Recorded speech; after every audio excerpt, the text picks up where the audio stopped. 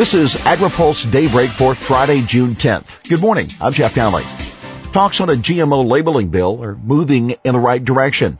There are signs of progress in the search for a congressional agreement on biotech labeling.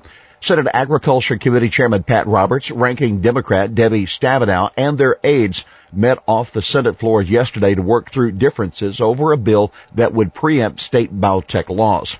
One aide familiar with the discussion put it this way late yesterday afternoon. Negotiations are ongoing and we're moving in the right direction. That's probably the most optimistic assessment we've heard in a long time. There were a number of issues that the senators and staff needed to settle, including how a mandatory biotech disclosure system would work. Agriculture and food groups have been ramping up pressure on the senators to reach an agreement this week so that a preemption bill could be enacted before Vermont's GMO labeling laws take effect July 1st. Egg producers make pledge on chick culling. The United Egg Producers has agreed to end the practice of killing or culling day-old male chicks. Research is underway into alternatives to the practice. One method is to identify male eggs so they can be destroyed before they hatch. Under UEP's pledge, the culling practice would end by 2020, or as soon as an alternative is commercially available and economically feasible. UEP worked out the policy with the Humane League, an activist group that has been pressuring the group to end the culling. A UEP statement says the egg industry is committed to continuing our proud history of advancing excellent welfare practices throughout the supply chain, and a breakthrough in this area will be a welcome development. Funding for International Cancer Agency questioned. A senior House budget writer is raising questions about U.S. government funding for the international agency that claims glyphosate, a herbicide, probably causes cancer. Robert Adderholt, who chairs the House Agriculture Appropriations Subcommittee, sent out a letter to the National Institutes of Health that the findings by the International Agency for Research on Cancer were the result of, quote, a significantly flawed process. Adderholt says the IARC benefits from U.S. support, and he wants the NIH to explain what standards it places on the research that it funds. Democrats gear up to block House nutrition bill. Democrats think they can make an election year issue out of the Republican child nutrition bill that's pending in the House. House Minority Leader Nancy Pelosi says she wants to ensure that the bill, quote, never sees the light of day, and she suggests that Democrats will be mounting a sustained public effort against the legislation.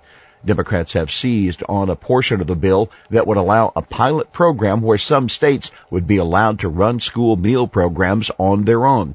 The provision was added to the bill at the last minute in order to ensure that there would be sufficient support from Republicans to get the bill out of committee.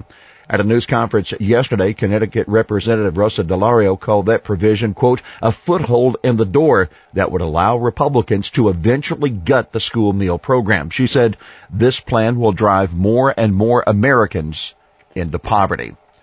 French say none to U.S. cherries. France isn't a big market for U.S. cherry producers, about $1 million a year. But exports are halting because of a new French ban on the fruit from countries where farmers are allowed to use dimethode, a popular insecticide. The insecticide is used to fight the Asian fruit fly and is approved for use in the European Union. But the French suspect that it may also be dangerous to human health. That according to a new report from the USDA's Foreign Agriculture Service. The French cherry crop would be affected too. Without the insecticide, French farmers are expected to see a smaller harvest. The report concluded that reduced crop would force the country to rely heavier on imports from countries like Spain and Italy.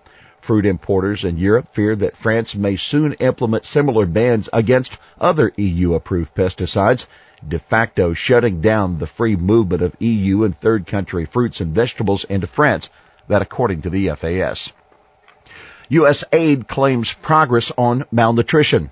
U.S. Agency for International Development says preliminary data shows it's on track to reach a 2017 goal for reducing stunting in children by 20% in 19 targeted countries.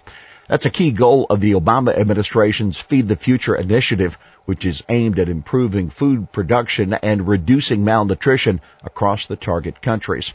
According to USAID, child stunting in Cambodia decreased more than 23% between 2010 and 2015 in the area of the country where Feed the Future programs are operating. In targeted areas of Bangladesh, stunting dropped 14% between 2011 and 2014. Beth Dunford of USAID's Bureau of Food Security described for House Foreign Affairs Subcommittee yesterday a couple of projects in Africa that are making a difference. One is the distribution of seeds for non-fortified beans in Rwanda. The beans have double the yield of traditional beans. In Kenya, USAID provided a refrigerated truck to a businessman who is distributing chicken products that are made from chicken parts that processors were once throwing out. Dunford said, quote, "That's the type of ingenuity and innovation we really need to see from the private sector." Well, here's today's She Said It. They should not have to be worried about whether or not they're going to get something to eat. That's Vita Rashid, a Washington, D.C. mother, saying that school meals are sometimes the only food some school kids eat. That's Daybreak for this Friday, June 10th. AgriPulse Daybreak is brought to you by McLeod, Watkinson & Miller, America's most experienced law firm in agricultural and derivatives law, and by Dairy Management Incorporated. For the latest news out of Washington, D.C., visit agripulse.com. For AgriPulse Daybreak, I'm Jeff Alley.